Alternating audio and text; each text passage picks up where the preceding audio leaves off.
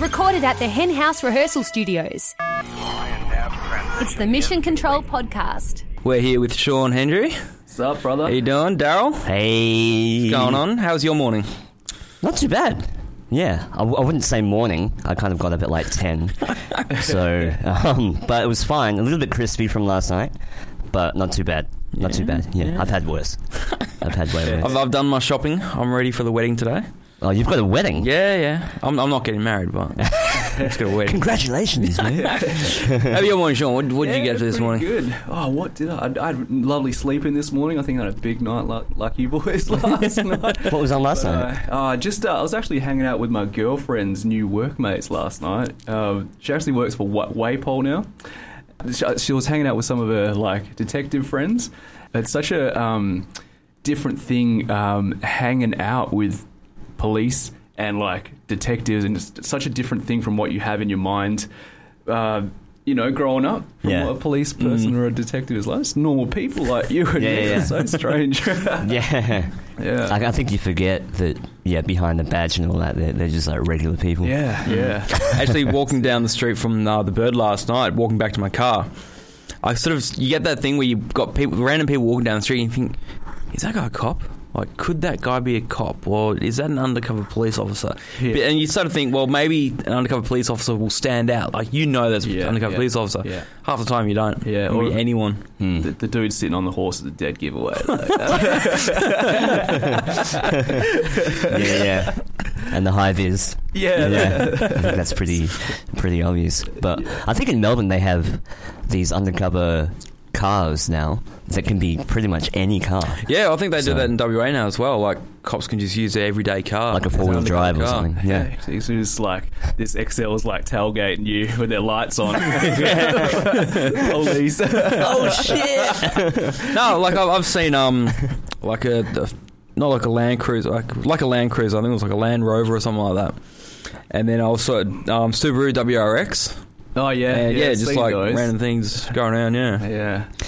Ooh, that's scary. I used to get pulled over a lot with my old car because it was a Nissan Silvia, man. Oh yeah, that's the worst car. Yeah, Japanese import car. Fat exhaust.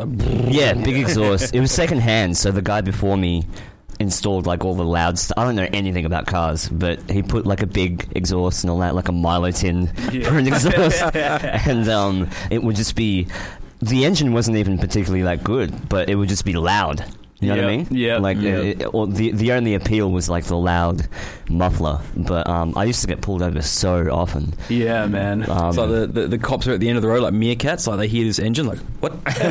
He's coming. Yeah. Prick up. Yeah. I'm in the same boat. So man. I had a 1988 VN Commodore, a brown one, when I was at uni. And literally, if I was out on a Friday or Saturday night, the police would follow me home just to make sure that I wasn't doing donuts on the bloody school oval or something. Oh my god, it's funny you can pretty much profile people based on cars. Yeah, even though it's probably unfair because I'm not a hoon yet. I look like one sitting in my Silvia, but Commodore drivers get a bad rap. Definitely. All the time. Yeah, racial profiling is a thing. Vehicular profiling is a thing too. Well, I know my rights. There's an ad going on the radio about something if you notice that someone's car's a mess or they got rubbish and stuff inside their car, there's the sort of person that's going to be reckless on the road. It's you kidding me? My car, you open up the door and rubbish will fall out of it. Yet still, I think I'm a decent driver. Yeah. My bags of meth are falling out that door. Oh man, that's a trailer at the back. My favourite pastime is getting really blazed and watching Cops. Oh man, I feel sorry for half the people though. Yeah. It's a mixture of haha, they're pretty dumb. Yeah. And at the same time, I feel sorry for them. Yeah. Because they're kind of it's a socio-economic thing, man. It's it is. It really is. A lot of it, they're just I just got out of jail and I stole this food because I've got 2 kids and I'm unemployed and some people in some pretty tough situations. Yeah, for sure, man. But And they always end up running for some reason. They always try and get away, and that just like doubles the charge. Yeah. It's like, well, now you've got resisting arrest, and now you've got evading a police officer, and you've got this and that. And if you're scared, you're gonna run. I know. Yeah. So we got the Australian version, just waiting for a mate. You remember that? The cops pull up that drunk dude, just sitting in his car. Like the car's all like beaten up, and he's like up on the side of the curb. Yeah. What are you doing, mate? Oh, just waiting for a mate. So chill. Your car's all smashed up, and he's like, no, it's not. So Aussie, hey. So funny. Oh, so damn Aussie. It's funny, like. What must have been going through his head, like when you're that pissed that you think, I think I'm going to get away with this. I think I can actually get away with this. The perception of reality is just a bit skewed at that point. Are you like more ripped now? What the fuck? No, you're busting out of that t-shirt. Funny thing is, this morning was the first time I went to the gym in about a month. Okay, so I feel totally out of shape right now, and I'm kind of embarrassed. I kind of want to like wear some long sleeves or something. Like that's why I wear long sleeves, just hide my little chicken arms. But are you like a regular workout sort of guy? I have to, man, because like I don't know, I work full time, right? And I'm in like 2 bands. So I play in Sparrow and I play in Make Way for Man. So I'm pretty much on the go.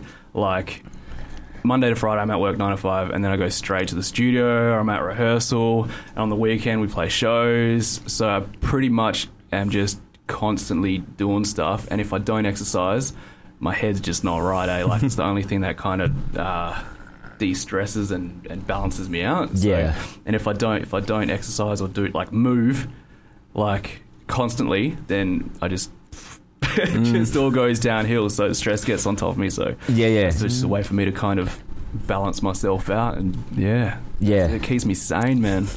Do you find like you have more mental clarity after a workout? Yeah, definitely. It's like I don't know, just for some reason, I don't know if it's the same for you guys, but you get stressed out, stuff's getting on top of you, and your thoughts get real negative if you're just on the go all the time. So I find that just working out, making sure you hit the gym, go for a run, get the skip and rope out. It makes me normal.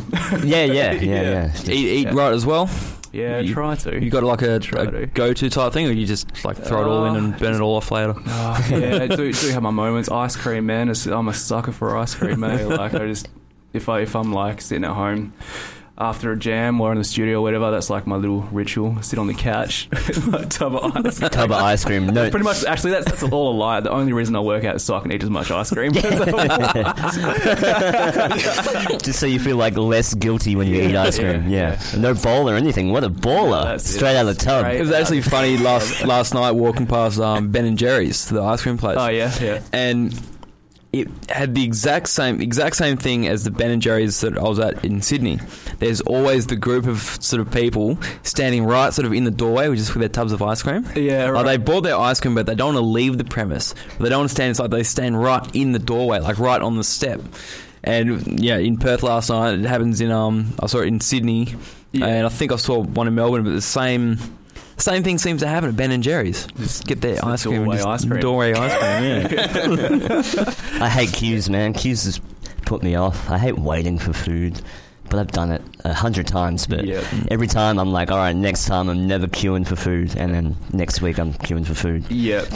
Speaking about queues, do you reckon there's a queue etiquette when it comes to going to a bar? Like, it should be. So you line at a bar, you got like 4 people at the bar, and then sort of people seem to form lines behind those people. But if you're, say, like a person goes, but you're there already next, can you sort of like edge in to where that space is gone, or do you have to like let that line go and if that line gets served faster? Depends if the dude's bigger than you or not. Really. That's a big factor. Because I was guilty of it last night because I was waiting at the bar. Cut in? Yeah. No, but I'd been waiting in like one of the lines for like way too long, and people had just gone. And then fuck it, like there was a space. I said fuck it, and I ducked in front. I think that's all right. There was this girl there. She had only been there like less than I had, so I had right away. I was there first. Definitely, Well, I think a system kind of develops anyway at the bar. People kind of know. But I've had some night. You ever had those nights where the guy is just not serving you for some reason. Yeah, and you're just trying to give him like hardcore eye contact, just like, dude, lock eyes with me, lock eyes with me. Order a drink. But then the more you do that, the more it perpetuates him not wanting to serve you. It's like, this dude's kind of looking at you. You start doing the subtle, like, show the note. Like, I've got the money. You just, like, subtly, like, yeah, look, here, I've got money. It's a hungy. Come on. You might get a tip out of this. Or the whole, the card tap, where you just tap your card on the table. And you do and hope that they see it. No one can see that, but when you tap your card on the desk. But yeah, I've had some. I think it's because I'm really short. But I don't know. I have a pretty like big head though, so it's like I don't know. Sometimes like the guy would literally like serve the guy next to me when I've clearly been there for like 15 minutes. Oh. Yeah, I get the same thing as well. Yeah, I get that. It's weird, eh? It's like a blind spot for bartenders. Like an actual blind spot. Yeah. Because you don't want it to escalate to the like point where you have to click your fingers at them. Really. Oi, barkeep! Give us a drink, mate. Oh, that's sick, man. But it's interesting you say the whole working out thing. But I mean, I'm trying to do it, but I do notice a very distinct mental like difference more than the physical. Like the physical takes a while to burn off or to get muscles or whatever, but for sure. I'm almost not even doing it for those aspects. It's purely like just to be in your on your A game, to kind be in of the thing. zone. It's funny because I had this conversation like with a lot of people like pretty regularly, actually, weirdly enough, but like I think once you kind of switch on to the fact that your body is actually your brain and your brain is your body, it's like all the exact same thing, really. You know, there's not like a really clear separation between your brain and your body. It's all one thing. And like, you know, if you're moving your body and you're using your body, it's like a negative feedback loop between your brain and your body. So it's you're gonna feel good. It's like constantly keeping the charges in the brain rolling as well. Yeah, we're designed to move. Like, you know, we're designed to walk. We're designed to run. Designed to do hunt, shit. build, gather. So now we hunt chicks on Tinder and build websites. Yep. Instead of houses and wait in queues for food. Yeah, exactly. Swipe left, swipe right, swipe left, swipe left. But are you into like? I heard that you're an MMA guy as well, right? You train a bit? Oh no, I don't train. No. I would if I had time. Yeah. I don't. But I follow it. Yeah, I heard you follow as well. Not really. A little bit. I'm fascinated by it, but I don't know a lot of the. I'm not up to date with like the fights and all the all that stuff. But I know like the big names, obviously, like Rousey and McGregor and all that. Yeah. I've been following it since I probably was like 15. Hey. That sounds sad. I actually, because I grew up in this small country town up in Wickham. It's like in the Pilbara, right? And we had like one video store and like one kind of little CD store, one of everything really. And it was like probably like each of those stores was maybe the size of this room. So it's about, I don't know, 3 meters by 7 meters for those people that and so we had to, if we wanted anything cool, we had to travel to the next town, right? And they used to, at the Tracks CD store in Karratha, which was about 45 minutes away. Tracks? Holy shit, that's old. That's old. And they had a little section there with these UFC VHS tapes. So, like, we'd wait, me and my next door neighbour were, like, obsessed with it. So we'd wait months and months to, like, for these new volumes to come out, and we'd buy them. And back then they didn't have, like, weight classes.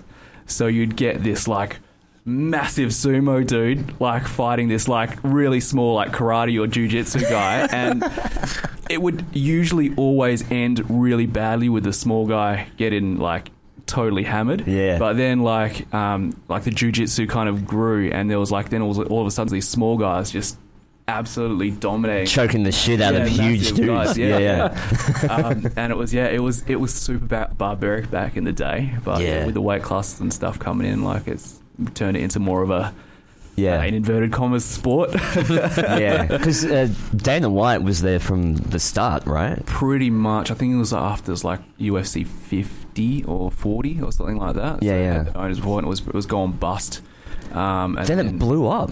Yeah, now it's fucking huge massive now. Hey, and they just got new owners as well. They sold it for like $4.2 billion to new owners. Jesus. Yeah, I've got my own opinions about that because I feel like it's turned into less of a sport now. It's a bit more of a WWE style kind of All thing. the marketing and merchandising behind it. Yeah, and the ranking system. So they used to have like a ranking system in like each different weight class. So there'd be contenders for the belt, and you sit at like a certain ranking depending on like who you've beaten. But now it's like they're just trying to make the money fights. So, people are fighting out of their weight class, and there's like these super fights that don't really make any sense. So it's a bit whack at the moment, but we'll see how it goes. They're making a lot of money though, so I don't think it's going to change. Well, they're trying to do more of these like spectacle fights, like exactly. making a big hype about the fight and the characters behind it. Yeah, exactly. As opposed to like just good technique and good fights and stuff. It's becoming more of that big. I think that's inevitable though when things go mainstream, right? Exactly. Yeah, there's a lot of casual fans and stuff now, so it's changed a lot. Yeah. And there's a lot of people that would have like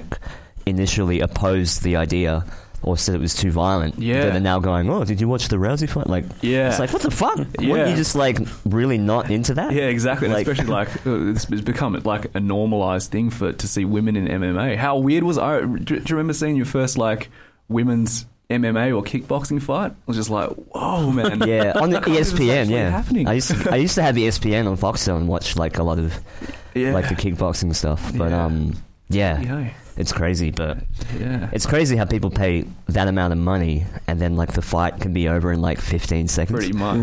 It's nothing. Give my money back. It's like bing, bing, bing, and then like 10 seconds later, that's why I'm knocked out. convinced they'd have to, call on them to dance around for like a couple of rounds before actually knocking them out, just so people can get their money's worth. Yeah. Well, that happens in boxing. Like, there's been a couple of fixed fights in boxing. Yeah. Or maybe more than a couple, I should say. Quite a lot, maybe. Even basketball, like they rig the game sometimes. Yeah, it's weird because it really takes away from the legitimacy of the sport as well. When I think that's what the problem is with boxing, and that's why there's kind of been a real downturn in boxing, and MMA is kind of like had this massive trajectory now and gotten massive because you go watch a boxing match and there's like two dudes kind of dancing around, not really getting hit. No one's getting KO'd these days. There's not really anyone like Mike Tyson or like those kind of characters anymore that are just absolutely brutal. Manny Pacquiao, man. Yeah, he's crazy. Lightning fast, eh? Yeah, he's such a little dude as well. Yeah. I don't know, isn't he like a politician as well in the Philippines? I wouldn't be surprised. Yeah. Machine, eh? Yeah, totally. I've seen some of his knockouts and it's like, whew, I cringe when I see people get knocked out. Yeah, it's kind of like whew, gives me those goosebumps because like it's almost like you feel the knockout even though it's not happening to you. You're like, oh, have you seen like compound fractures in MMA? The leg just snaps. Where legs just snap. Yeah, that the silver one was he fought? I think so. He fought Chris Weidman the second and time. Then he stood on his broken thing and then fell over. Goosebumps thinking about that now. It looked like terrible, like a chicken wing, like when you break open a chicken wing and you eat like. Oh my goodness, that was a nice description. But isn't it what's the upper thigh bone? The femur's the front one, is it? Nah, femur's the upper thigh one. Is it the femur that's like the bone as hard as concrete? Yeah, that's the hardest bone in the body. Yeah, it's the hardest one to break, I think. The femur, yeah. That's it. Well, it's in a spot that would be really hard to compound fracture, like on the thigh. Because there's like less weight distribution up higher. Yeah, I think. I don't know. So, but things like ankles and shins can break pretty easily. Yeah. Have you ever had a shin splint? Yeah, running like that feeling, that shin splint thing when you're running and it's like, when you drop down from a high level and you just feel your shin like splint. You can actually get these like micro fractures in your shin quite easily. I actually remember when we were kids, we were going to Cottesloe Beach for swimming lessons. Yeah. So we got off the bus, everyone running down towards the beach.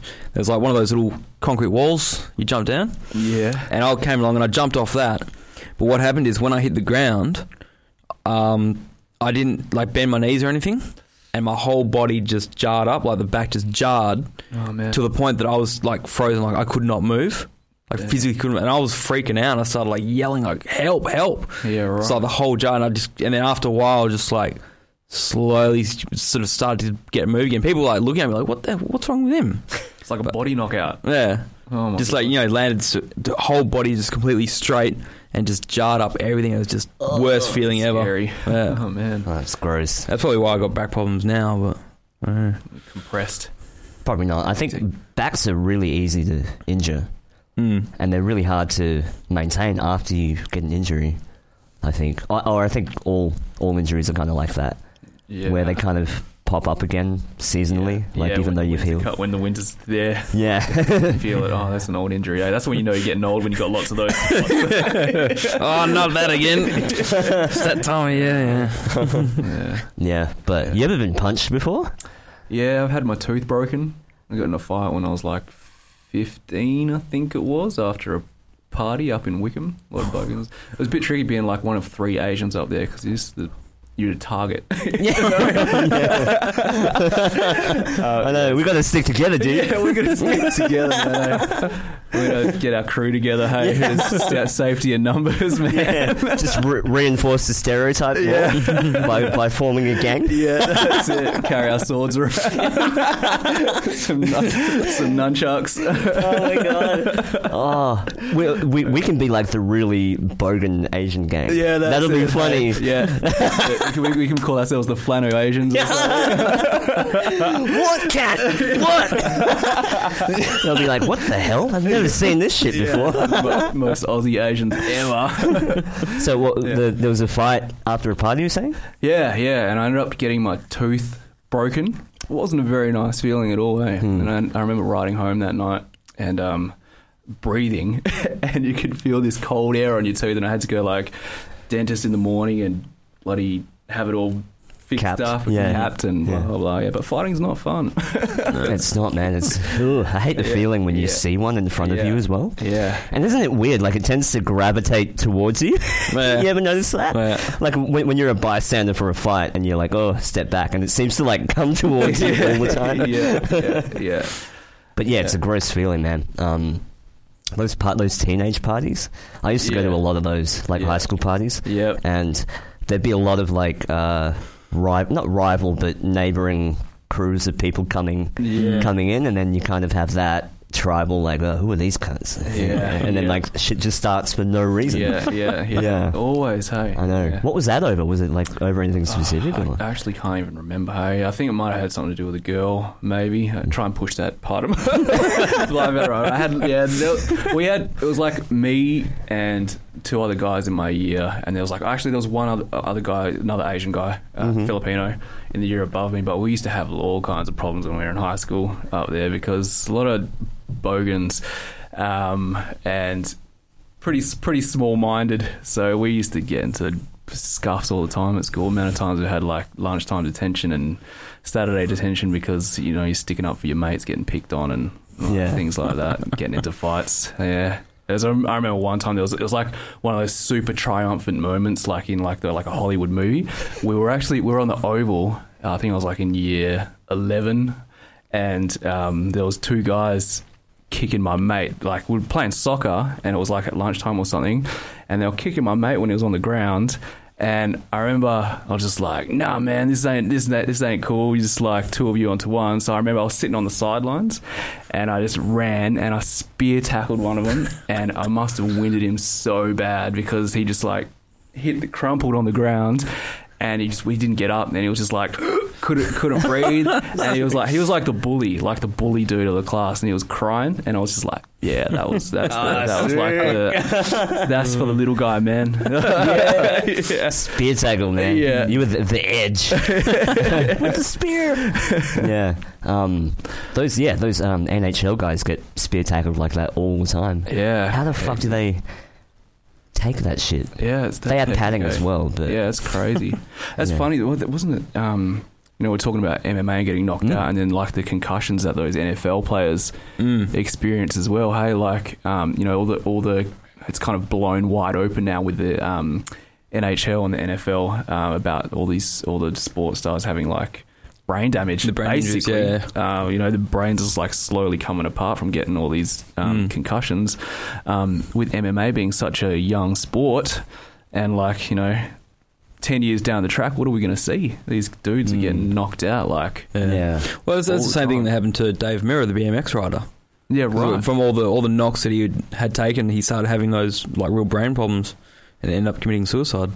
Oh man, it's crazy. Hey, like, it compounds. Like, you know, you might be okay getting knocked out once, twice, but if it's happening all the time, like And there's a weird thing, like, apparently once you break that seal of getting knocked out once, it becomes easier to get knocked out a second time. Yeah. So it's like that, like once you, pretty much lose your virginity to, like, getting knocked out.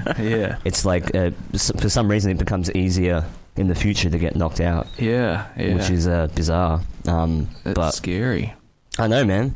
But how do people get knocked out? It's from the shock of, like, the brain moving? Is it the whiplash that knocks people out? Yeah, I think so. Yeah, I think it's just because the brain just goes into shock from the impact and it just shuts down as a protective mechanism. Yeah. So, yeah. Oh, you ever hear someone, like, when they're knocked out, like the heavy breathing that they have? No. Okay, you're looking at me weird. Like, what the fuck? I don't want to. I don't think I want to. I watch a lot of those. I watch a lot of those fucking those fights on YouTube. Like the World Star fight. Oh yeah, where there's always someone in the video going World Star! Oh shit, World Star! And man, gross. I don't know why we're talking about this, but just the sound when someone gets knocked out and then they're out and they start breathing really heavy and you're like, oh shit. Oh man, it's the like worst. Snoring. Yeah, pretty much snoring. Yeah. It was gross. I had a mate once fall off a crane. Like, because he was drunk, so he climbed the base of this crane. Dude. And were you there? I was there. I remember. Okay? This was in Northbridge area. Northbridge, yeah. It was with what band? I can't remember what band they were with. Kellogg's and his mate. The Left to Blaze. Left to Blaze guys, yeah. Yeah, he fell off the crane. Or it was like a bulldozer or something. But anyway. It was like a cherry picker type thing, but the arm was sort of down enough. Yeah. Kind of up the wheels and then climbed up the bar. Was he alright? It was alright, yeah. He landed kind of on his neck, so we were all really worried. Yeah. So we were all like, and he was doing that snoring thing I was saying. Yeah. And then everyone was like, don't move, and we called the ambulance. And then he woke up when the ambulance were kind of putting him in the car. Yeah. And it was fine. Yeah. It was like... Well, I think what saved him most was how drunk he was. Yeah. Like his body was just like bleh. Splat. But I'll never forget leaving the Capitol. No, not Capitol. Yes. Capitol, but it was it was Capitol at the time or Monkey Bar? It was Monkey Bar first, and then it became Capitol. Yeah, it might have been Capitol in the early days. I think Discord or something, like a metal gig was happening at Capitol. And then sort of at the end of the night, we're sort of loading all the gear out, but they'd already let all the clubbing people in. And I'm walking sort of out underneath that balcony, and there's some dude on the top of the balcony on the outside hanging off, peeling or whatever. And I just look up and I say to myself, this is not good. Took a few steps, thunk, turned around and just saw this body just like lying on the ground, sort of convulsing. And I was like, get fucked. And I just kept walking. I got to the front door, said to the security guard, you're going to need an ambulance, and just kept walking. I was kind of in shock myself. I said, you're going to need an ambulance. I'm out. And just walked, and they're like, what? And the next thing I know, there's fucking people screaming, ambulances coming and dragging this guy out. Hectic. Yeah, I think he's paraplegic now as well. Oh man, that's scary. Eh? Really? Well, yeah, I heard something. Yeah, later on that he's a paraplegic now. Jesus. He fell off that balcony and just landed in the worst, like, wrong position inside Capitol. Scary stuff, eh? Gotta be careful. Yeah, life can change. It's safer to go to a metal gig. It is. Yeah. You've had some like sick supports, man. Yeah, man. How was Meshuggah? Crazy. Oh man, I was speaking to Phoenix about it earlier. Like that was bucket list shit. That for me, because man, Meshuggah, you know, that Catch 33 album was just on super high rotation for me for literally like, I don't know, 18 months or something for me and my mates. And when we got that support, I was just like, oh my god. But it was cool. Like there was a very different mix of people there. So there was like, you know, your old school kind of metal fans, and then, you know, the younger crew, the older guys, because like Make Way for Man's quite like melodic. We got some clean singing and stuff in there, as well as the heavies, the growls. So the old school kind of Meshuggah dudes are kind of like, you know, like nodding their head along, arms crossed up the back. But the younger crew was getting way into it. So yeah, nice. it was really, really cool. Yeah, we got like, I think our first show was with Trivium. That was like nuts, man. Yeah. So good. Yeah, and then like we had Fear Factory the next one. I got a funny story about Fear Factory actually. So when we got the show, we got offered the show. I was already booked in for this conference in Melbourne, so I was in Melbourne for that week of Fear Factory, and there was like, and Fear Factory is one of those bands that like, that's one of my childhood bands as well. I was like, there's not a chance in hell that we're not doing this show, right? So I think the show was like on a Wednesday night, and I was doing this conference all of that day. I was like, fuck it, booked a flight back to Perth, right? Got in at about 6 o'clock in the afternoon, drove straight to the venue, right? Played the show, took the red eye back to Melbourne that night, and I got in at about 5:30 a.m, went straight to the conference, no sleep, man. There was no chance. Fucking rock and roll. That's what that show, yeah. Oh, and my it was such a struggle on the way back too, because like, when I got on the plane, where I was sitting, I think someone had puked on the plane, like the flight beforehand. So when I sat on the plane, I was absolutely wrecked, and sitting on the plane, all I could smell was spew for about an hour. I was just like, try and close your eyes and sleep so you can just get there quicker. Can you sleep on planes? Oh, it's very, very hard. Can you? Not.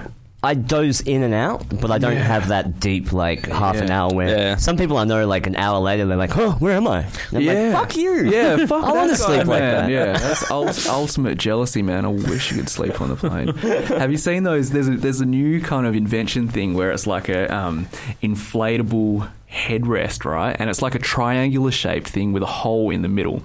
So you blow this thing up, and you put your arms in, and you lean your head forward on this thing. Yeah, and it actually looks super comfortable. I'm going to try that. Next time. It's like a little tent. Yeah, pretty much. Yeah. There's like an emu whole thing. I think there's one that is named after that, but I think I know what you mean. There's like holes in the side, and then you stick your head through it, and it completely engulfs you in darkness. That would be cool. Plus earplugs. That's a recipe for some deep sleep. Yeah, maybe some Valium, a couple of Xannies. I love plane rides. I don't sleep on planes. I love them, and I'll always try and go for the emergency exit seats as well, because you get that extra leg room. And smart, man. But the chance of something going wrong is very slim. Yeah. But at least if something does go wrong, I'm the first one out. Exactly. You're the one saving all those lives. You're the hero opening that door. How's it go, guys? Come on. but I always get tempted. I've done it before. Like, I'm sitting next to this door that's got this big, like, emergency exit in case of emergency, do this, do that. And I'm looking at it going, I'd really like to try it out just so I know what I'm doing in case of emergency. Like, if it happens right at that point, all right, open up the door, save everyone. How? Like, it's stuck, you know? Yeah. So next time the lady's doing the safety demonstration, just be like, oh, excuse me, I don't really feel comfortable doing this. Do you mind if I practice it a few times? 10,000 feet in the air.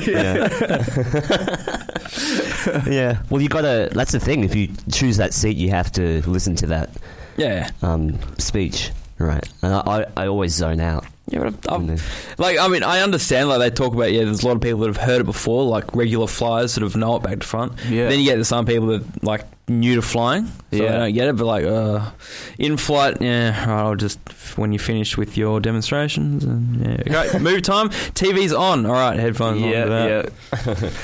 What's the longest flight you've been on? Probably the one to Bucharest. Well, that was from Perth to Kuala Lumpur to Amsterdam. That was long. From Kuala Lumpur to Amsterdam was about 17 or something hours. Jeez, that's and then one. So that's not split up, just No. Also, it's like Perth to Kuala Lumpur, Kuala Lumpur to Amsterdam. Oh yeah. Then from Sydney to Los Angeles, that was about 17 hours in itself as well. Yeah. That was probably the scariest one because Brutal. you're flying over the ocean. Yeah. Like there's nothing below. Like if something goes wrong with that plane on the way to Los Angeles, the closest thing is Hawaii. Yeah. Whereas if you're flying, from Kuala Lumpur to Amsterdam, you've got plenty of land below. There's a few airports in there. Yeah. Yeah. If you're fucked over the ocean, ain't no Sully to save you. Yeah, that's it. Yeah, I think LA was pretty long, but London was also pretty. I've been to London a few times. How long's that one? That's roughly the same, I think, but you kind of stop off. Well, I did anyway in Dubai. Yeah. And then kind of wait in transit. And then, so roughly the same, I think like 16, 17 hours. It's painful, man. Like, I hate... It is.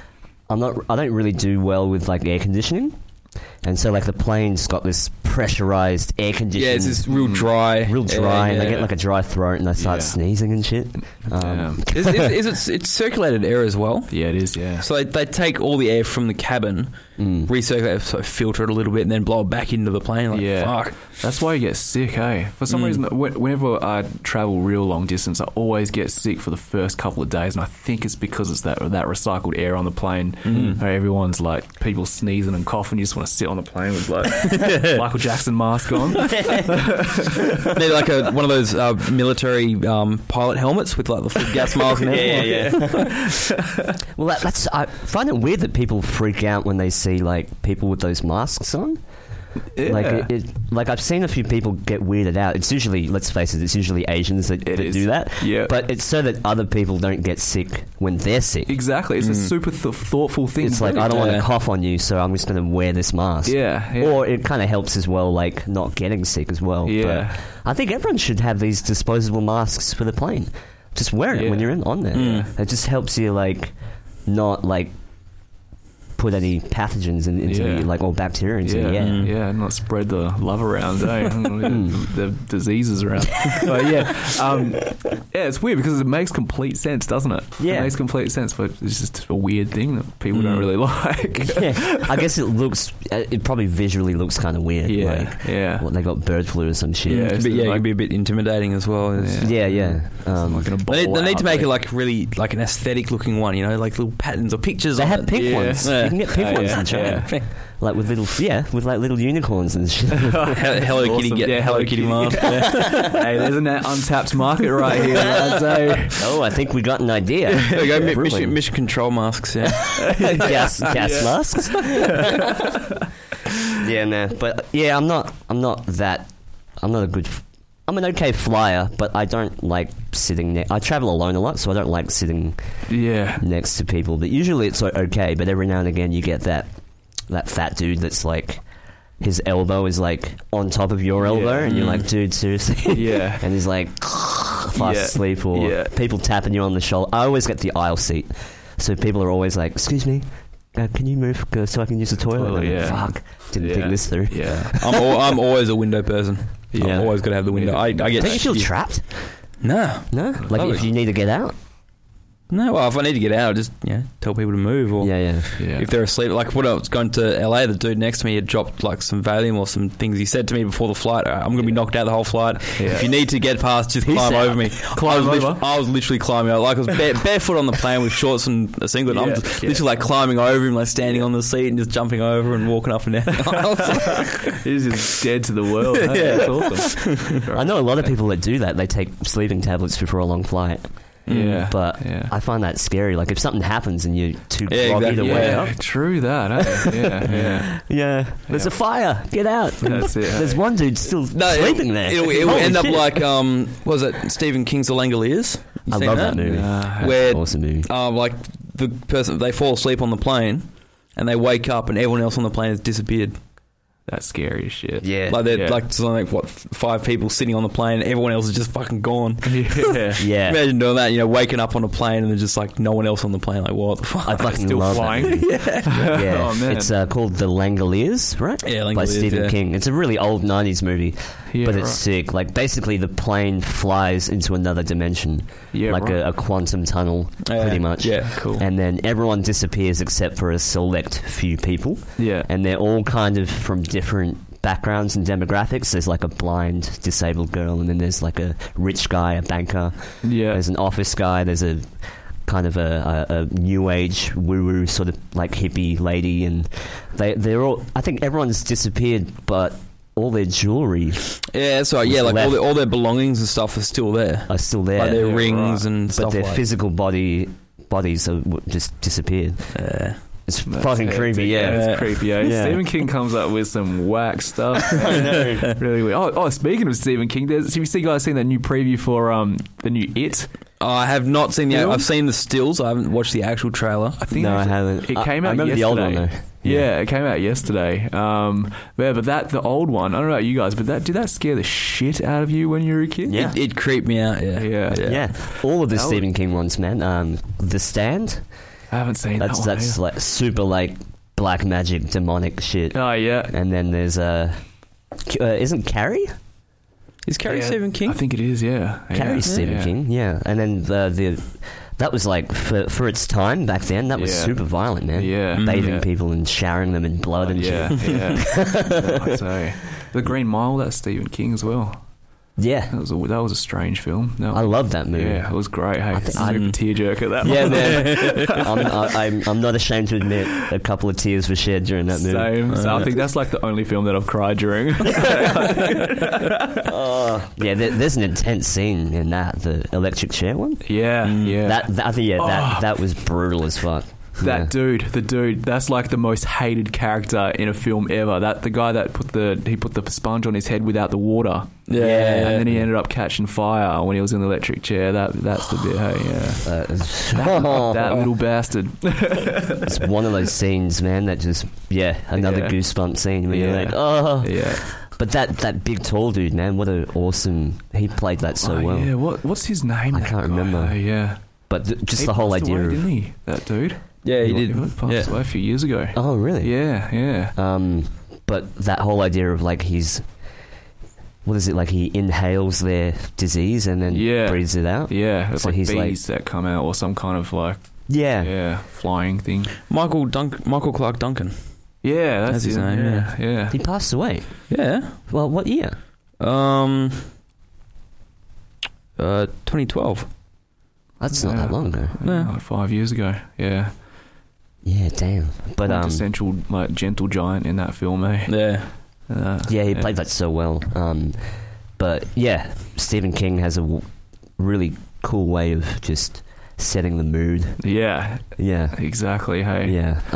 Pet Cemetery. Yeah. Oh man, I actually want to watch that again now. Yeah. Yeah, that's old school. Hey. Who's in that one? Edward Furlong? What is it? No. Is it Edward Furlong? Pet Cemetery. Mm. So that's a song, the Ramones wrote their song after that, didn't they? Sorry? The Ramones. Oh really? Pet Cemetery? I didn't know that. Damn. Probably, yeah. Well, that one's about the burial ground. Yeah. Don't want to be yeah. buried in a pet cemetery. Keep going. That was good. Oh, maybe it is probably named after the movie. I love this awkward pause as we're looking stuff up. Yeah, Google. Is your friend? Yeah. It's not Edward Furlong. Yeah, I'm probably way off. It's some young kid. Miko Hughes. Pet Cemetery? Pet Cemetery. Cast. People listening going, what the Miko fuck? Hughes, Cree, Guys doing. Dale Midkiff. Yeah, I don't know. Okay, I'm way off. Wasn't I? Yeah. Actually, Probably no, thinking of don't know any of those Terminator names. Yeah. Yeah. Another sick movie, Terminator 2. Yes. Yeah. Yep. Are you stoked James about the new Cameron. Alien Covenant? Yes, man. I am so stoked on this movie coming out. Like, I had very low hopes for it after Prometheus. So you always try not to keep getting your hopes up for these endless sequels. But when that last trailer came out, I was like, oh, this actually looks pretty damn good. Yeah. Do you guys follow that series at all? Oh, I was a Yeah. big Alien fan. Yeah. yeah, man, love those films. That's what I mean. Like, yeah, Prometheus was good, but it didn't really have that alienness to it. Yeah, it wasn't gritty. It was like it was very sci-fi, and it was very like clean sci-fi. Yeah, yeah. It didn't have that kind of weathered kind of gritty, dark, like alien feel to it. But Yeah, in its own right, it was a good film. It just didn't have the same kind of vibration as the. Yeah, I think I know what you mean. It's just like that whole like the original Aliens where it's like really dark, like a few strobe lights, and you just see like the flash of an alien run past. Like fuck, like, that's all H.R. Geiger, man. That influenced that. But you're right. The Prometheus one just felt like almost like a standalone sci-fi in another world or something. That was, I think, the intention was to be like a sort of standalone, but somehow write the story of Alien. It didn't feel part of this series type thing. And I thought that little. The ending of the film where it had that the Deacon, the like original kind of xenomorph thing when it popped out of the engineer and it opened its mouth and the jaws came out and it was a completely different thing. I thought that was a bit of a cheap shot at the end of that film. Remember that part? Yeah. At the very end. Very end. Yeah. And that's the only time isn't that the only time in the movie that you see an actual xenomorph? Yeah. But even that aside, like I felt the script even was kind of like like those guys when they crash that craft into the at the end, and they're like hands in the air, woo! And you're like, really? Yeah. It was there was one trailer for it, and it's got the guy from Pineapple Express in it. Oh, Danny McBride. Yeah, James Franco's in it as well. Yeah. I saw this trailer of it, and it's like this part where, the captain's gone to sleep, let's have a party. Yeah. And it's Danny McBride, and then I'm like, oh, this is like a James Franco piss take of the movie. They've done their own little thing. Yeah. But no, it's actually part of the movie. Yeah, it's actually Pineapple Express too. And they're so high, they think they're on another planet. Oh my goodness. Oh god. But that's a weird character choice. Do you think that's kind of weird? Getting two comedy guys to play in a gritty. Well, I think it might work. Because that's the thing. Like with those movies, there's always like the cowboy space pilot. Yeah, and it's the everyman kind of thing. Yeah. So I think Danny McBride does a good job of that. Yeah. I think that's what's given me the kind of hope for this one, because you know how Alien and Aliens, you had like a crew, and they had the characters built up properly, so you actually gave a shit if they died, because you can relate to the characters. Yeah, exactly. Yeah, you find someone. Yeah. So I think they've taken a bit of a risk with Danny McBride, because he's that everyman guy, so you'd be able to relate to him in the film, so you don't care if he dies, and he probably will. He's probably going to die. Or at the very end, with his cowboy hat. Yeah. My favourite thing about a lot of these movies regarding aliens and stuff is the different interpretation of how they represent aliens. So you look at the aliens, like the sort of the typical grey kind of alien. like a scorpion. It's like a scorpion type. Yeah, it's like an ant or an thing. Insect ant kind of thing. Yeah. And then you've got the Independence Day aliens. And Arrival. Yeah. Have you seen Arrival? Yeah. How, so like another squid, thing, a squid type thing. Yeah. Water. I just love watching like how they make their own interpretations of these extraterrestrial aliens. I think Arrival is just an amazing movie. The way that they work out how to communicate with them. It's the way of communication is just amazing. It reminded me of squid and like the black ink from octopus, like an octopus. That's what it reminded me of. Even the shape was very like octopus-like. And they were like in some sort of a water tank almost, right? Yeah, it was kind of something like that. Or like an atmosphere that they could survive. Yeah. It was very different, that film, the way they handled aliens. I loved it. I loved it. A lot of other sci-fi. Yeah. That Life, that one just came out with I haven't seen that yet. And Ryan Reynolds. Yeah, I was a bit iffy about it. Same thing with having a comedy guy in a serious sci-fi, but it was actually quite good. There's a scene in that with an alien killing a crew member that kind of rivals the ickiness of what's it? Who's the guy in the first Alien film that gets chest bursted? That guy on the medical table. On the kitchen table. Yeah, that guy. Because that, you think in 1979 when that film came out, that would have just been absolutely Yeah. mind blowing. Yeah. The alien coming out of the chest. But yeah, there's a scene in that new Life film that kind of rivals that. Spoiler alert. yeah, I won't go too into details. Don't go any further. Yeah. That's another one I want to film. But I read a huge article about how even back when they were doing the alien stuff, they didn't have that big a budget, so they were literally going and getting like meat from the butcher, and just throwing it around as like the special effects. Yeah. That's what made it so real and exactly raw. When things are too polished now, it's like too much CGI in that. Yeah, you don't So feel right that muck, that like ugh. Exactly. Yeah. Apparently, when they were filming that chest burster scene, that Vanessa Cartwright, I think that Vanessa Cartwright, that was her name, like the chick in it, didn't really know what was happening in that scene beforehand. Yeah, so they didn't when, tell her. Yeah. So when it came out of his chest and the blood and the pig guts came It's all out, a that real was like reaction. Yeah. Oh, that's awesome. Amazing. Hey. I love hearing stories like that. Yeah. Where like the directors are just fucking with the cast. Yeah, exactly. Get like a real reaction. Didn't they do something similar like that in Blair Witch? Yeah. Filming Blair Witch. They another- they didn't tell them that other people were going to be out in the forest making noises, and they went out there filming and had that real thing. Like, what the fuck was that? Like, You would legitimately be packing from that. Do you guys camp much at all? I used to. After the Blair Witch, did you still camp lots? Oh my god, I've romanticized with the idea of camping. Yeah, but I'm a terrible camper. Yeah, but I like the idea of that, like being out there and vulnerable and fending for yourself. But I could never actually do it though. Yeah, right. Yeah. Right. Yeah. But that's interesting that you say. Yeah. After Blair Witch, it was just that movie, man. Such a low budget, but so. That was the start of the found footage. Yeah, it was genre. too, wasn't it? Yeah. And now there's like fucking the handheld hundreds. camera thing. Yeah, as well, handheld camera. Yeah. What was it? Cloverfield? Yeah. Remember Cloverfield that used all the handheld camera, but had that whole alien thing to it. That was, I reckon, that was a wicked game changer. That one. Yeah, that was. Yeah, good, it was. that film, mate. But all the Paranormal Activities that came out. Yeah. That's a bit of a.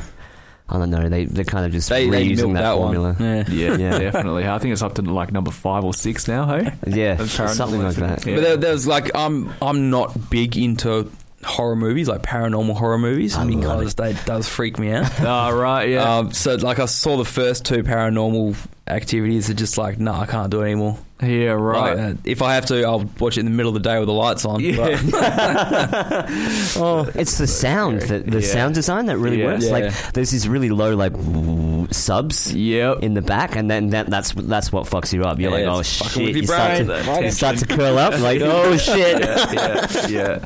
I love that feeling though. It's like I know, like a lot of people I know really hate horror because it like legitimately freaks them out. Yeah. But I don't know. I find a weird thrill to it. Like I come out of it going, whoa. Yeah, you're all pumped life's up. not so bad. Exactly. Yeah. We're at a movie. I can't remember what movie we were watching. No, it was like X-Men. One of the X-Men came out, but there was a trailer for the Conjuring, or the new Conjuring movie that came out. Number 2? The recent one, yeah. Okay. And it was just a trailer. Yeah. And I was losing it during this trailer to the point where I was sort of like sitting there with sort of like my hand over my eyes a bit, and then the bit where the crosses just turn up, so like, and the crosses start inverting, and all of a sudden like bang, and something comes running out, and like, I actually screamed in the cinema. I was like, fuck! And people turn around like, what? It was just a trailer. I'm like, yeah, fucked. And then there was a news article about some guy, I think in the US, that had a heart attack while watching that movie. I'm like, if that would be me, if I watched that movie. Hectic, man. Hectic. Yeah. Actually, that reminds me. Do you remember this? This is probably the moment I was the most scared in my life about like some paranormal kind of thing. Do you remember that movie Candyman? Yeah. And it's like you used to say, in the film you say like Candyman 5 times in the mirror, and then he would appear behind you. There was a strobe light. So I was with a friend once, and we were young, man. I think we were probably about 12, and he was from quite a well-off family, and he had this massive house, and we were over his place once. No one was home. It was like 5 o'clock in the afternoon, and we'd just gone through it was a time when a lot of albums had like secret tracks, like at the very end after lots of silence. And we were down one end of the hallway, right? And where the bathroom was, and we'd said Candyman like 5 times in the mirror, and then about 3 seconds later, the freaking secret track from this album came on. It was just noise. It was just like bang, bang. We had this thing cranked, man, and we absolutely shat ourselves so hard. It was the first time we'd listened to the album as well. Yeah. Ran outside, and we didn't go back inside till his parents came home. Oh, goodness. So bad. So bad. Yeah. Man, oh, yeah. I like that feeling. That goosebump. Yeah. That goosebump feeling. I don't know why. Like, I like. I think a part of me is like kind of masochistic. Like, I like to torture myself by sticking myself in like uncomfortable situations. Yeah, totally. But that's why I watch horror, like just to get myself feeling a bit gross. It's that adrenaline, hey, it makes you feel alive, and you get like an awesome like serotonin buzz afterwards. Yeah. You've been scared shitless. I know. It's like the same thing as when you eat really hot chili. It's just such a masochistic thing because it fucking hurts. And then afterwards, you're just walking in the clouds afterwards. Yeah. It's like you push through that wall and you come out the other side. Yeah. And you're like, whoo. Yeah. I feel great. Feeling alive. I'm sweating and I'm going to have the shits later, but I feel great. Yeah. Yeah. Have you had anything like genuinely weird and paranormal happen to you? Or things that you can't explain for that matter? Once. This was probably actually around the same time, actually. Where I was living in Wickham, there was a house behind me that had... we used to steal mangoes off the tree out the back there. And there's a person, like, committed suicide in the garage. Like, it was like a few years before then. And I think the daughter came in and found them hanging from the roof in the garage. And... In all of the like carports, there's like a really small shed, so it's probably about 2 times the size of like a cupboard, right? And it's got like a frosted glass like window in it, so you can't really see in there, but you can, you know what I mean? And me and my friend Tom were like stealing mangoes over there one time, and the house was vacant at this point, so there was no one living there. And we were walking past the window of the garage, and I heard someone knock from the inside and go, "Help me." And we were just like, what the hell? And just like took off. But we came back later and opened it. We kind of went around the corner, like came back about 5 minutes later and opened it, and there was no one in there. But the thing is, I didn't know about that. Someone committing suicide. You didn't know the history of the place until afterwards. Yeah. So okay. that was one of those things that stuck with me for ages. That was like I was 12, and I still remember that like clear as day. Hey, Ugh. Yeah, freaky. Yeah, what I'm about scared yourself? Now. Did your friend hear it as well? Yeah, or just you? Yeah, he heard it as well. See, that's when more than one person says they have experienced the same thing. Yeah, at the same time. That's when you can kind of go, okay, well. It's maybe not just me. it's not just you. Yeah. Oh man, that's freaky. But yeah. If you watch The Conjuring, like there's this concept that people only experience paranormal things if they're able to handle it. Yeah, right. So if you're not able to handle it, you're like those are the types of people that probably will never encounter that. Yeah, closed off. Fuck. So there's like Phoenix is fine. No, he's gonna get fine. But that's an interesting idea. Like so, because I think a lot of it is psychology at the same time. Yeah. But I don't know what to think about things like paranormal stuff. Like, I really do think the human condition can like experience things. Maybe Definitely. outside of this, or catch a glimpse at something kind of outside of this dimension, maybe for a split second. Yeah, I agree. Yeah. We're humans. We don't know everything. We're not going to understand every single thing in the world. So, chances are, there's a lot of stuff that's happening that we're kind of only just seeing, and are we going to believe it? Yeah. Know about it? Yeah. Yeah. Is that why you're so afraid of films like that, Phoenix? Because you've experienced things like that? No, well, okay, I've experienced things that I can't explain. but to the point I'm not going to, because I feel like if I feed the idea that it is something, that it's sort of like opening up the doorway to allow more to come in. Yeah. It feeds off fear. So as long as I ignore it. Yeah. I don't know if you've seen The Conjuring before. Yeah, that's like the first horror movie in years that at the time that was just Legitimately scary. yeah, like really scary. Didn't we watch it? We watched it at your place with Mike. With Mike, yeah. With Mikey, yeah. But when because it's kind of loosely based off a real story. Like the house actually, don't say that. The house exists. There's a documentary on the actual house. So that's where a lot of the Salem witch trials were happening. Yeah, right. So a lot of these like witches or alleged witches were like burnt at the stake and hung and stuff like that. Yeah, right. And like it was also like a site for a lot of like rituals and shit. But so the actual place is real, and the family that moved in there is also real, like from the movie. Yeah. Like all those characters that you see, there are real people that are those people. And it's really interesting to see how like stuff can remain in the environment even long after. Well, that's if you believe in it or not. Yeah, that's it. But I like when the investigators are going through the stages of possession.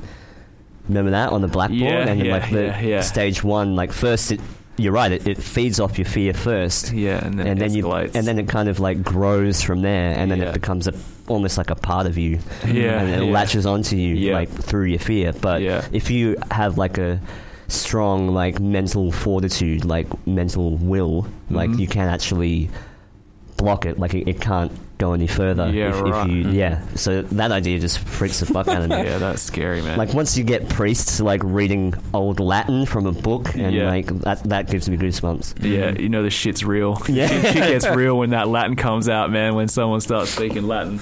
Yeah. I feel like we should be sitting around a campfire with some marshmallows right now, telling some ghost stories. What was that? We would have legitimately scared ourselves by now. Hey, be like, shut up, guys, stop talking about this stuff. The one thing that I have experienced is UFOs. Like I remember actually as you've seen one? You mean? Oh, I've seen many of them. Yeah, and like I'm not saying aliens, I'm saying UFOs, unidentified.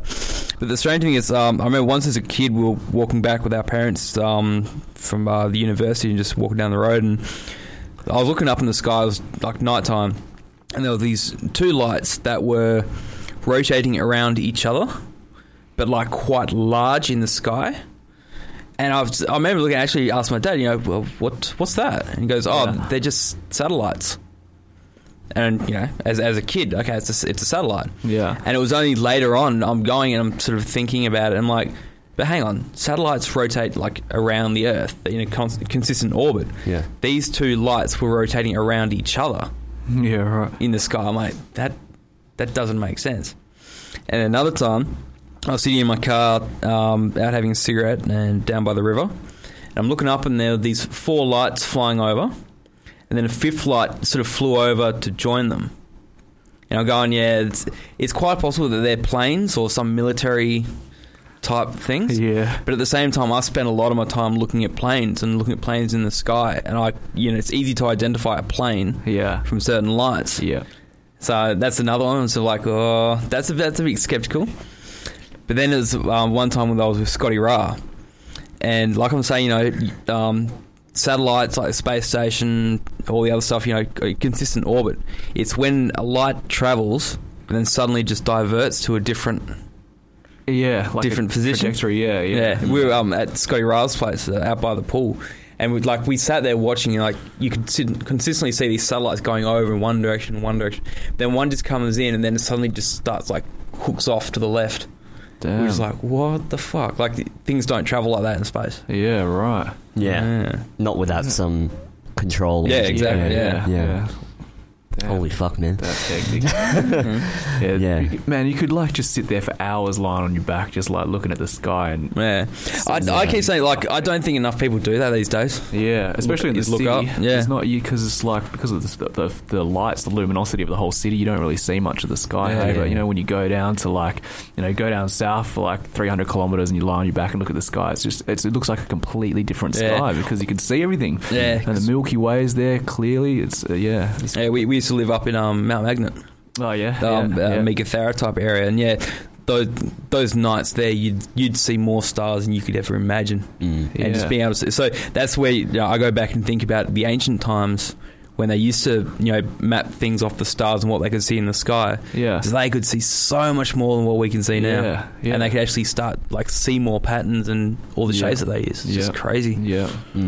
Absolutely not. Yeah, there's a lot of light pollution, I think they call it. Yeah, it is. So it's like, the more built up the city is, the harder it is to see the sky. Yeah, what's going on up there? Yeah, it's crazy. And there's probably a lot more things going on up in the sky that we just simply don't look up enough to catch them. Yeah. But it's weird when you take the time out to spend an hour just looking up. Yeah. The amount of comets and stuff that you see, shooting stars, just flying by. But when they change direction, that's some other shit. Have you seen photos of the Earth from space at night time? Alleged photos of the Earth. Yeah. Is it flat? Oh shit! Oh no! But just the what I love looking at now is the whole. The digital electronic web that we've built on this planet. Yeah. And from all the lights you can see, they actually compare the way that we build our cities and stuff to how viruses and stuff work in cells and all that sort of shit. Here we go.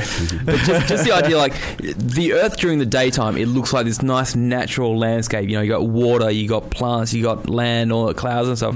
But at night time, it just becomes this digital, Tron type world. Yeah. Where you see all this electricity moving around the place. It's just fucking amazing. Like a grid. Yeah. A grid, yeah. Even if you look at highways and cars passing through it, it looks like veins and then where vessels. The blood cells. It's I can't remember who was saying it. One documentary I was watching, and they're talking about how if there was an extraterrestrial that came to Earth and was sitting sort of outside Earth looking at it, all they would see is this movement of electricity and stuff without actually knowing that deeper down in the earth there's actually people like you and me hanging out here.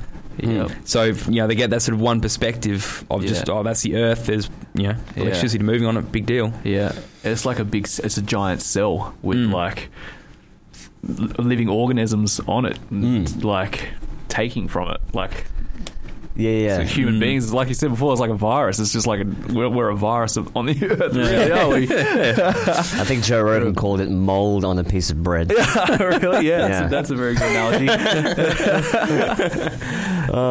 Have you seen that meme about the earth having a virus and the virus is humans? Oh, it's no. You've contracted humans. Yeah. I think I have seen that, hey.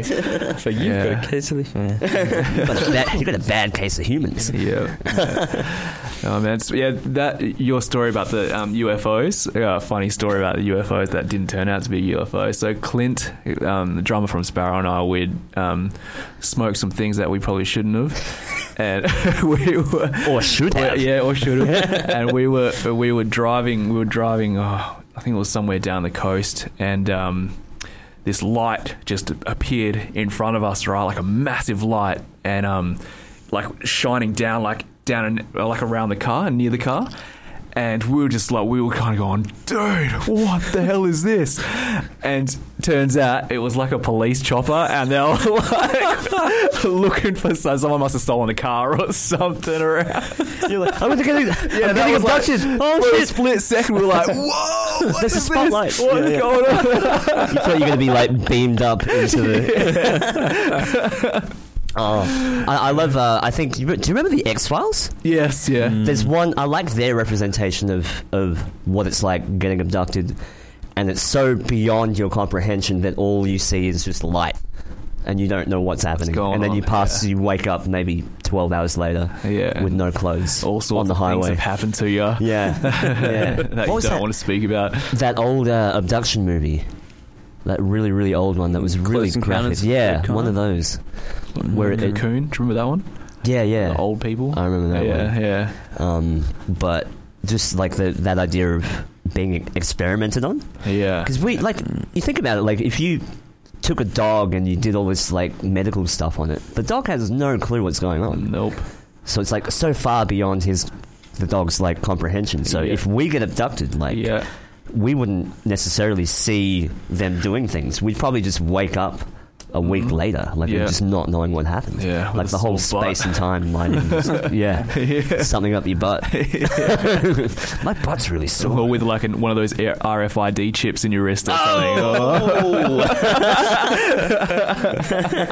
We don't even need to implant them. I think people will implant themselves pretty soon. That's true. Hey, I was having a conversation with someone the other day about that Snowden film's come out recently, and with your mobile phones, actually the speakers are on all the time, so it's pretty much listening to your conversations. And with targeting advertising now, they can actually pick up keywords from us having a conversation right now in the speaker of the phone, and then targeting ads to you. Yeah. So if you're sitting around, maybe try it next time, talking about, I don't know, Macca's, or you're talking about, I don't know, some new Nissan X-Trail or something, and see if it pops up in your in the advertising on your Facebook and stuff. Hey, crazy. yeah, That's crazy. Well, I think it's actually a thing. It definitely does happen with Messenger. Like, in terms of messages, they're definitely reading that. Yeah, for sure. 100%. Yep. You look at something on Gumtree and then you go back to Facebook and you see the same ad. Yeah. Because you're not logged out of Facebook yet. Yeah, So even Facebook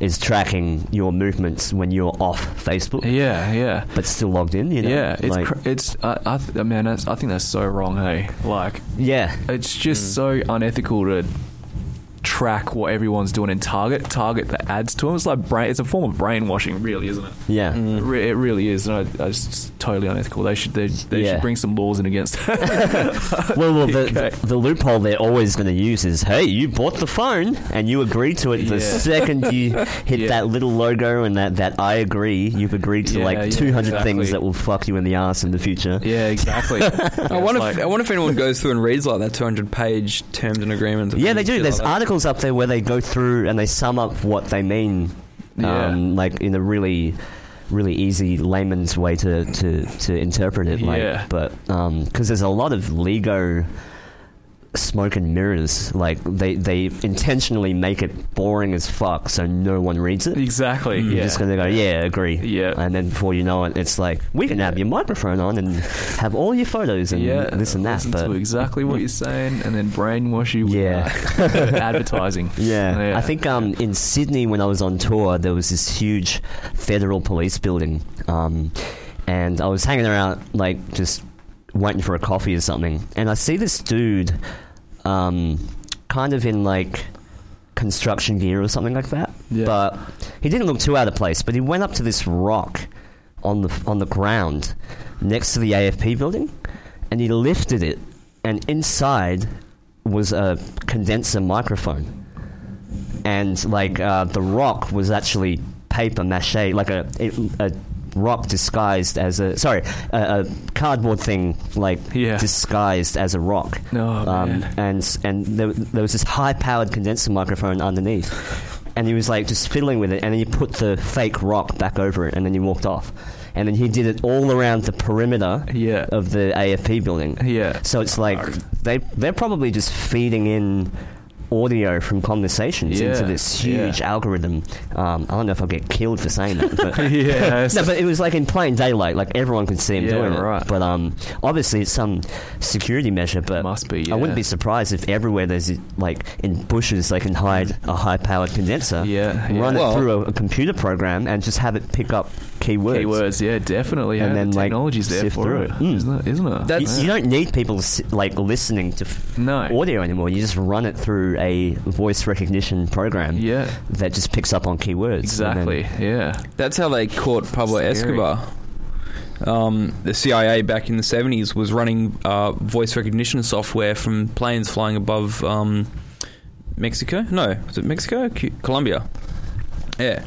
Crazy. Where they and essentially, this was like the early 70s. Yeah, they didn't want to admit that they had the technology to listen in on calls. But what they're doing is they were like picking up all the phone calls and running all the voices through this voice recognition software till they could identify Pablo Escobar, and that's how they caught him. That's crazy. And if that's the shit that they were using back then, what they're using now is just fucking insane. You just wouldn't be able to get away with anything these days. Hey, like everything is just so watched and listened to. It is totally. Big Brother. Al-Qaeda is watching. That's why I don't believe that they couldn't fucking find Bin Laden. I'm like, fuck off, you can't find him. You know exactly where he is. Yeah. Right. Yeah. Yeah. Especially like, you know, you think about all the people that have like closed circuit television now, like and like security at the front of their house, like, or you know, even like in the city, there's cameras up everywhere. Like it'd be really damn hard to get away with a crime these days. Like even in the suburbs, because someone's got something of you in that street. Well, you know, it's crazy. We actually got broken into a while ago. I was actually inside the house when someone broke into the house. Crap. Lucky enough, I was actually upstairs on the computer with the headphones on, and I must have been talking to someone and making some noise, and I actually heard the back door, someone knock on the back door. Yeah. I thought it was my dad had locked himself out. I'm like, right. Whatever, just wait for a phone call. Oh, nah, no one calling. He probably fucked off. Then I heard something like knock downstairs, like one of the esky that was out by the back door. Yeah, right. I'm like, oh, maybe he is down there. I'll go look. Walk downstairs, and I'm like, the back door's wide open. Like, what the shit? What? And then I'm looking on the ground, and there's like drops of blood on the ground. I'm like, this isn't good. And call up Dad. Did you just come home at all? And he's like, I haven't been home since 12 o'clock. It's like 3 o'clock. I'm like, oh shit. And then I noticed the back window's been smashed open. Oh, so someone actually broke into the house while I was in there upstairs. But going on, so our house is now like the AFP building with cameras and shit all over the place. Yes. but it's even funnier because since like I'm in the saying that lightning doesn't strike twice in the same spot. So someone's tried to break into the house. He actually ended up getting caught, believe it or not. The DNA samples from the blood. Yep. Yeah. So fuck him. He's back in the slammer. But now the only use we have now for these security cameras that we've placed around the house is trying to catch the damn rat that's been running around the house eating the plants and shit. So I woke up this morning. Dad's got the security camera, like one on the dining room table, one's up in the kitchen. It's all like trying to find this mouse. That's great. That's a lot of security for a little tiny asshole mouse. Yeah, that mouse got no chance. Fuck you, mouse. Yeah, but you're right, man. It's so inexpensive now to have webcams all around your house. Yeah. I've even got one in both my Melbourne place and here. Yeah, right. So I can like look at my phone at my room if I want to, or like at the back sort of door when no one's home, because like sometimes no one's home. So but you're right. Like now, not only is Big Brother watching, but the people are so paranoid and indoctrinated that we're watching each other. Yeah, exactly. We're joining in. So we're joining in our own fucking of our own butts. Yep. Like linked up to the network, Skynet. Yeah, imagine it. Like I always imagine there's like a massive red button. Like after all this technology is filtered through into the people's hands, there's this huge red button, and then you can execute. Not even execute, but like execute Project A. But you hit it, and it just a massive like 360 screen comes on, and it's just video and audio of everybody in the world mushed into this holographic like digital thing, world. Exactly. I think there was something like that in Batman. That's what I was thinking when you were saying that. In the Batcave. But obviously, the only way to do that is to first glamorize and indoctrinate the people into getting these devices themselves, so that we're taking part in our own oppression unknowingly. Like that'll be the cruelest trick, man. It would. And on, and then everything just turns on. But that's like a hive mind. There's going to be a technological hive mind in the future. But what do you do once it's turned on? Well, what do you mean? Well, what do you do with it? Well, the scary thing is, what if it is actually Skynet? What if it's not humans doing this, and then whatever it becomes self-aware? Oh my We're God. all linked in. I've always said that someone will build a Terminator, because it'll take some guy that's grown up with the Terminator movies, who's been so into it that decides to become like a real scientist and stuff. He's like, hey Jimmy, did you know if I did this I could build a fucking Terminator? You want to try this? Hey Jimmy, let's try this. And they do it, and the next thing you know, we've got fucking Skynet and Terminators and shit. I think of the other way. I think imagine if I always say this, but maybe during Roswell or one of those alleged alien incidents, that imagine if the government or like the United States government actually came into contact with aliens, right? And the aliens basically say to them, we just want your top 1%. Fuck the 99%. And you need to find a way to cull 99% of the population. And we just want the 1% because they're the smartest of humanity. You've won the game of humanity, you know what I mean? Yeah. But first, we're going to give you a little trick, like a couple of new gadgets to please the people, to make this transition easier. So we're going to give you like smaller computer chips, fiber optic cables. We're going to give you all this technology, which actually happened in the 60s. All those technologies exponentially suddenly went up. Like we suddenly had microchips and lasers and all this technology. Yeah. And they're like, make it glamorous and then slowly like use that to phase them out and to phase the machines in, and then you can come for a ride on our little spaceship. And that's the whole agenda. Like, we've been in contact the whole time, and that kind of explains, like, people are like, why would they do this? What's the agenda? Like, why would they be so evil? Well, maybe there's like something else. There's another agenda that's higher than an Earth agenda to take. Like, really, you want to take over for money? Like, I don't think it's that simple. I think it's about control of the whole species. Like, when you can control the species, man, that's like everything. Yep. Control the food. Well, what happens when some of us try to escape to Mars?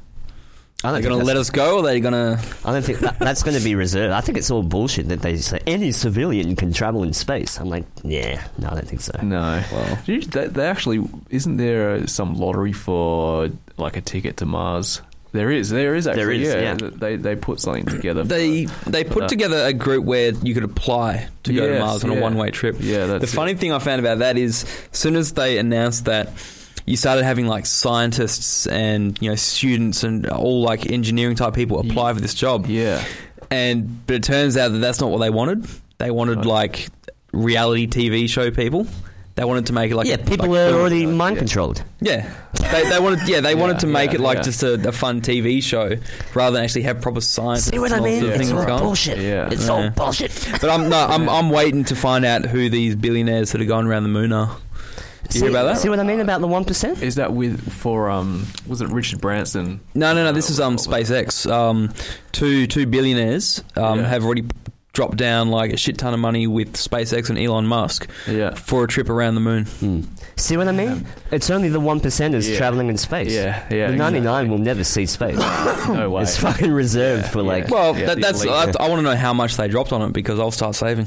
I love how I'm saying the 1%, like Occupy is still happening when it's really not. That's so 2015. The 1%, man! Bro, what's his fate? Didn't Rockefeller die? One of those guys died recently. Yeah, David Rockefeller. He died. End of an era.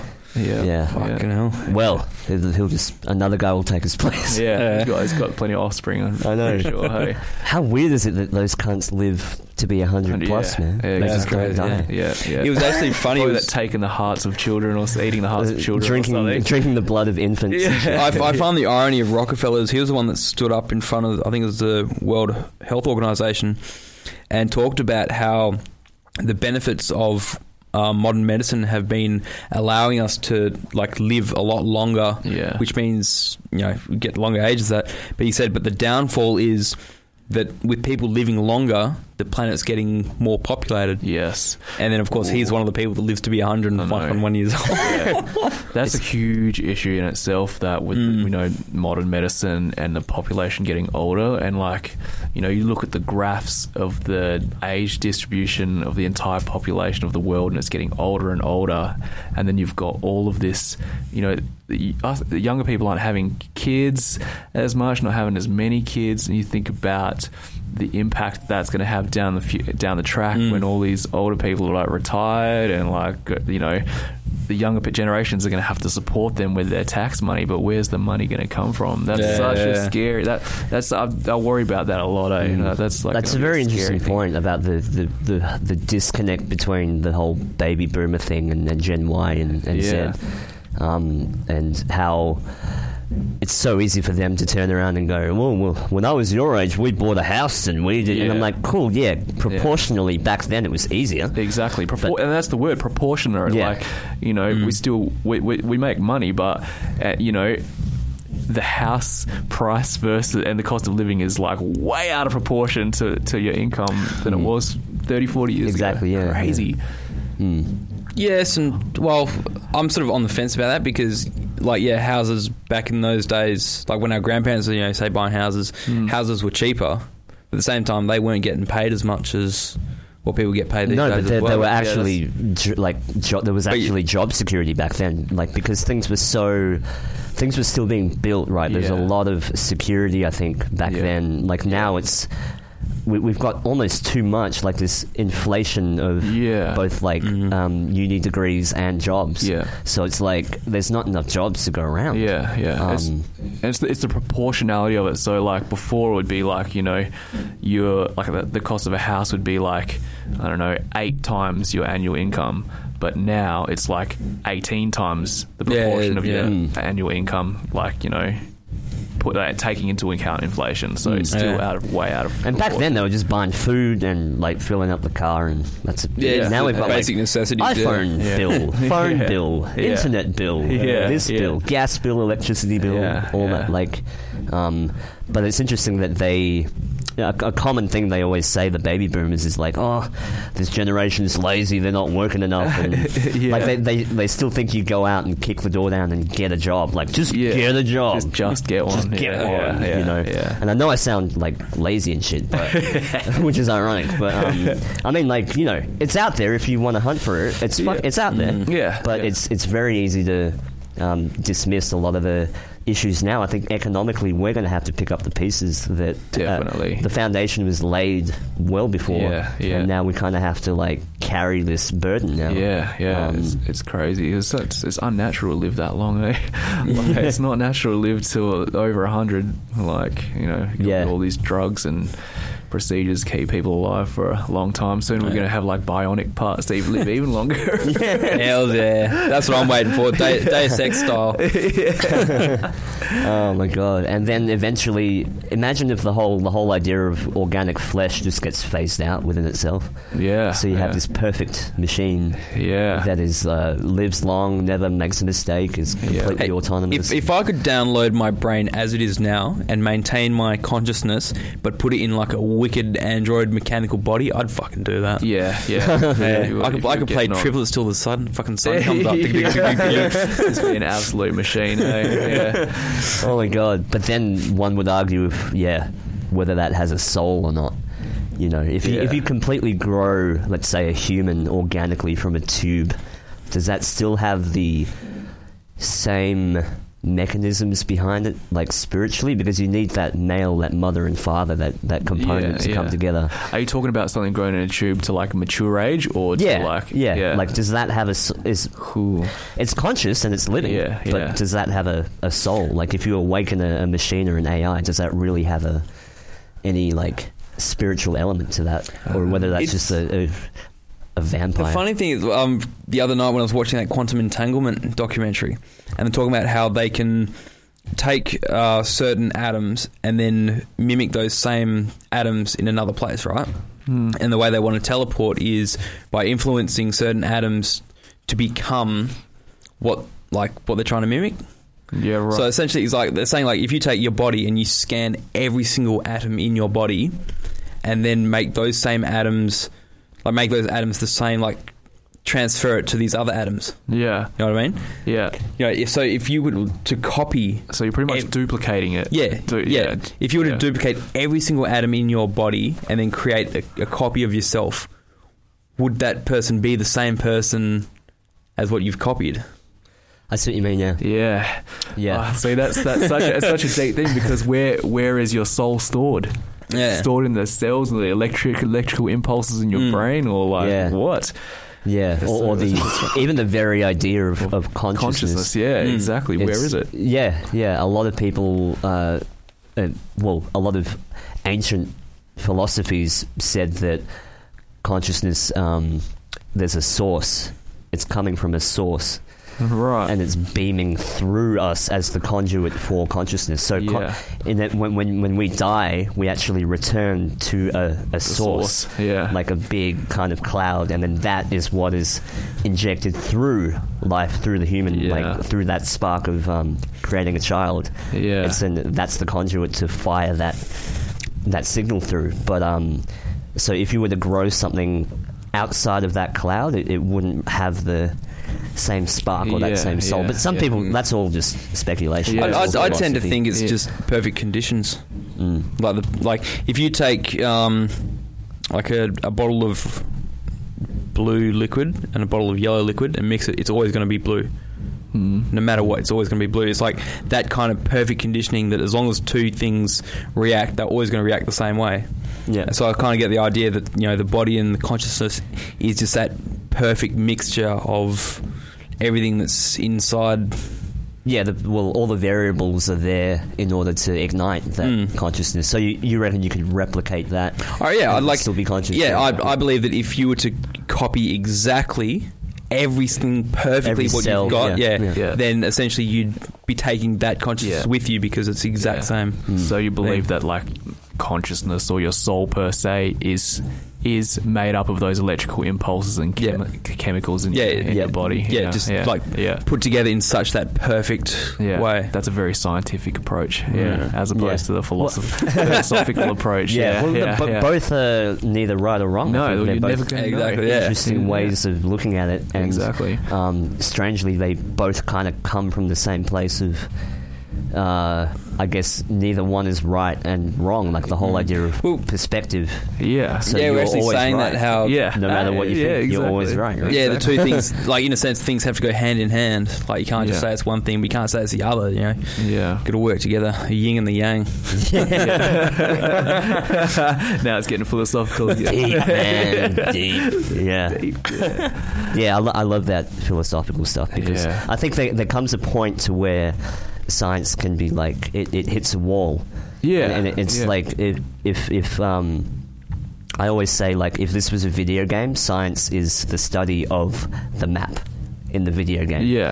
So it's still limited. But if you want the code for the video game, that's when you need a higher level of thinking, like a philosophy, and that's when you can start pondering, well, okay, I see a map before me, but what is it made of and who wrote this map? That's where it gets deeper and deeper and deeper. Yes. But what's the cheat for more money? Does it start, select, up, down, left, right? Select, start, A, B. that's an actual code. I think it's from Mortal Kombat. Do you remember IDDQD and IDKFA? God mode. God mode and Doom. Yeah. Oh my god, I can't believe I still remember that. But it's just testament to the amount of times you put it in, you cheater. Exactly, man. Like I get to a certain level, I'm like, fuck this. I'm just putting God mode on. I'm just running from A to B, like to the end. I'm gonna pwn some demons on the way. Oh man. Do you have any shows coming up? So I actually got a show. So Make Way for Man, I've got a show tonight. Sick. We're playing it's a new place called Tetsuo Nightclub. Tetsuo. This is weird. That's come up like 3 nights and 3 days in a row now. It's near. Is it Ginger Nightclub? It's Ginger. I've never actually been to Ginger though, so I have no reference for how it even looks. Neither. So all I know is it's across the road from 499 Bar or 399 or something like that. It's on William Street. So it's the opening weekend this weekend, and they had a whole bunch of DJs in there last night, and then bands tonight. So they got In Heart's Wake, I think, headlining, Hands Like Houses, and us and Finders. So it's a sold out show. It should be pretty nuts night. It's only like 300 cap. Wow. So it's going to be sold out. Nice and sweaty in there. Tonight. Pre-sales? Yeah, pre-sales. Yeah, they released tickets in like 3 stages. Well, pretty good. I can't make it, I guess. I was interested in because that sounds really interesting. It's like a Japanese themed bar. Yeah, like manga anime style kind of theme. Yeah, obviously Tetsuo's from Akira, yeah. So that should be cool. Bit of a different kind of thing. So we've got a new music venue in town, then, boys. Yeah, it's cool. Yeah, man. I've always wanted a kind of an Asian themed bar, and you Tiger would, Lil's was you fucking would. Me too, man. Chicks in the house. Oh my god, I can't believe I said that. But fuck it. Tiger Lil's used to be alright, and then that went downhill. It was like, douchebag central. Really, I've never been to Tiger Lil's. Oh, ever. don't go to Tiger Lil's. Too late now. Sorry, Tiger Lil's, no offense. But your clientele need to calm down. Oh, they do they? Yeah. That's where all the knockouts are. Yeah. Yeah, and horrible playlists. But yeah, that's interesting, man. And because you've got you've got Make Way for Man and Sparrow. I said Sparrow, yeah. So we actually shortened our name. So I said the Sparrow is no longer. We shortened it to cool. Sparrow. That's right. As of Sparrow. Of last year. Yeah. So we kind of just with that one, like, what the hell is I said the Sparrow anyway? Really, and everyone was calling us Sparrow, so we're just like, oh, screw it. Now's a good time. We released that last single, and we're just like, let's just shorten the name. Everyone calls us Sparrow anyway. It's kind of cool. I kind of liked it. It kind of had it stood out on posters, and it was kind of like kind of poetic in a way. I said the Sparrow. So I was like, because everyone was like, you tell the band name to someone, and then you talk to them about 5 minutes later, and they go, "Oh, this is that guy from Eye of the Sparrow," or like, something about a sparrow sitting in a tree, and he was like, that's not the name, bro. Sparrow in the nest, bro. He's a sparrow in the nest. So we just kept it to Sparrow. So it hasn't been announced yet, and I don't think I can announce it. We've got a show with Sparrow coming up in May. Oh, cool. Nice. It's a pretty big show down at the Rosemount, I think. Yeah. So nice. There's things happening in the background for that guy. Yeah. Nice. We it's been a while since Sparrow put anything out, actually, because we actually we pre-recorded a whole album, right, after we put out the first one at the end of 2013, and then we scrapped the whole thing. Boom, deleted the whole album. Shit. So that was around that time of the name change as well, because we just went a whole new direction. So we were just like, cut it, boom, it's gone. Hey, so that's such a cool, clean way to do that. Just to jump in the deep end like that and be like, okay, let's just start again. Yeah, exactly. I think that's really. It's healthy to do that every now and again to kind of not too much of that. It was because it was a completely different sound. Because the first album was called Death Pop, so it was like it's got like metal rock influences, but we all listen to like In Excess and like pop music a lot of the time. So the new record, the one that got deleted, was like mostly on the pop side. So a lot of the tracks sounded like In Excess and like Amy Meredith-y kind of stuff. And then we wrote like a track, that Worldwide Divide track that we put out last year, and it was super industrial metal, like rock. And then we kind of were just like, all right, boys, this is feeling much more attuned to my heart and soul, right? So we're just like, fuck it, boom, delete. So we've recorded a whole bunch of new songs that are more in that vein. So we're going to put that out this year. So I'm pretty excited about that. Yeah. That's awesome, man. Yeah. Well, thanks so much for coming down, man. Oh, thank you guys so much for having me, man. It's been awesome. That's awesome. Yeah, this little run's been amazing. Yeah, and thanks again to the Hen House. Yeah, thanks to the Hen House. This is your local hangout, isn't it? Yeah, we jam here. Yeah, half the time. It's a good spot here, eh? It is. Rob's a legend. Yeah. Rob's a bloody legend. Yeah. I know. Yeah. Thanks to Rob for letting us have the space. And that was it. That went by really quick. That was good. Yeah. You can check out the podcast at missionctrl.com.au as well. And thehenhouse.com.au to book a room. For bookings. And what about you guys? You got a website? Yeah, you can just find us on Instagram and Facebook. Make Way for Man and Sparrow. Yeah, social media. Yeah, take over. Social media whoring. Yeah.